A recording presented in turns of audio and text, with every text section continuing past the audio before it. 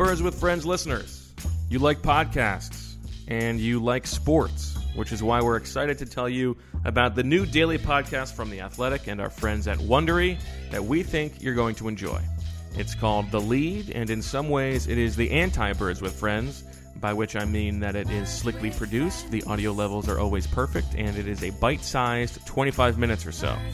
Also, no bird puns, from what I can tell. Every weekday morning, sports writers Kavitha Davidson and Peabody Award-winning journalist Anders Kelto will bring you in-depth on one big story from the Athletic's all-star team of local and national reporters, like the lasting impact of the blown pass interference call on the Saints and Sean Payton's incessant whining, which is my take, not theirs. You're about to hear a preview of The Lead that looks at the tumultuous events that put Antonio Brown into the spotlight and the evolution of Roger Goodell's extremely arbitrary justice system, which is, again, me, not them.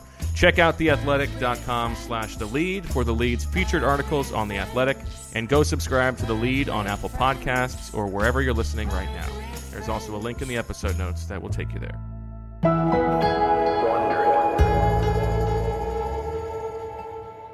Last week, some major news rocked the NFL. New allegations overnight against NFL star Antonio Brown. Antonio Brown has been accused of rape in a new lawsuit. In the suit filed in the Southern District of Florida, the 28-year-old claims Brown sexually assaulted her on 3 occasions in 2017 and 2018. The accusations against Brown came just days after he joined the New England Patriots. But despite those accusations, Brown played for the Patriots on Sunday. Antonio Brown, the newest Patriot, plunging into the stands in his hometown. And then just yesterday, new accusations emerged. And another allegation of sexual misconduct from an artist he hired to paint a portrait of him. Now the NFL and the Patriots need to figure out exactly what to do with Antonio Brown. Today, we're going to speak with The Athletic's Lindsey Jones about how the NFL has dealt with cases like this in the past and what that history tells us about the present. I'm Kavitha Davidson. It's Tuesday, September 17th, and this is The Lead. It felt like something great was happening. There was just something about the emotion and that moment. We gotta go faster, faster! The failures of the past don't matter because we've got this guy now. I have never seen anything like that. That's not good news. This isn't a story where you interview the athlete and go home. It stays with you.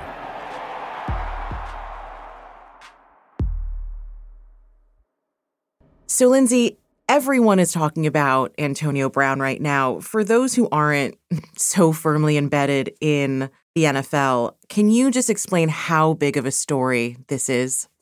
We've had a lot of kind of massive stories when it involves stars and their off-field behavior, but this one is right up there because Antonio Brown is one of probably the top 5 players in the NFL. I mean, you could argue based on position and positional value and all of these sorts of things, but this is a major story that's going to really test a lot of the things that the NFL says that it stands for right now in terms of player behavior and personal conduct policy when it comes to one of its very biggest stars. Right. Like, this isn't just any player. Yeah, absolutely. I mean, this is a very high profile player. I mean, he's very out there on his social media. He's one of the highest paid wide receivers. And he's been an all-pro for year after year after year. So he's a very good player with a very high profile. And the Antonio Brown story was already bizarre, which we'll get into a little later. But now it's taken a complete left turn with him being accused of sexual assault. How has the league dealt with serious accusations like this in the past? You know, NFL players were not really penalized very harshly for their behavior off the field in previous eras. It was kind of a system of, we're going to let law enforcement deal with this. So if guys weren't convicted, if they weren't even arrested, then the NFL wasn't going to punish them. All of that changed, though, 5 years ago with the Ray Rice incident. Ray Rice was seen on video dragging his unconscious fiancée, now wife, out of an elevator. Ray Rice was a starting running back for the Baltimore Ravens. He won a Super Bowl with the Ravens. And in 2014, he was arrested and indicted on a domestic violence charge. ended up getting a 2-game suspension from the NFL.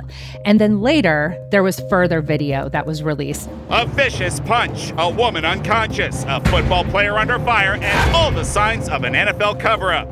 TMZ uncovered video from inside the elevator that showed Ray Rice knocking out his fiancée. And when that video came out, there was just massive backlash. I think the way the NFL handled this was awful. It was outrageous.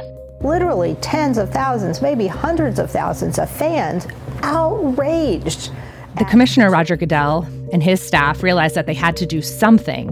And so what they did was completely overhaul their personal conduct policy, especially in regards to domestic violence, sexual assault, and child abuse.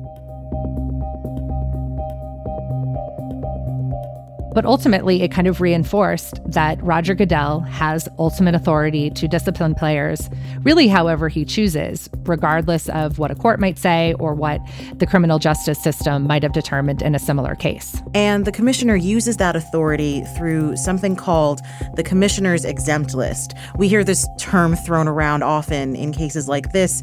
What exactly is the commissioner's exempt list?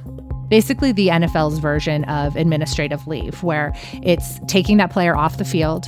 He will still be paid, but he will not be able to play while the rest of the investigation proceeds. And they're saying, we're going to make this disciplinary decision at this point to place him on this paid leave. We're not letting the team handle it. You will not be making this decision whether or not this guy who's accused of a crime is going to play. We, the league, are going to make that decision. To hear the rest of the episode, listen and subscribe to The Lead on Apple Podcasts or wherever you're listening right now.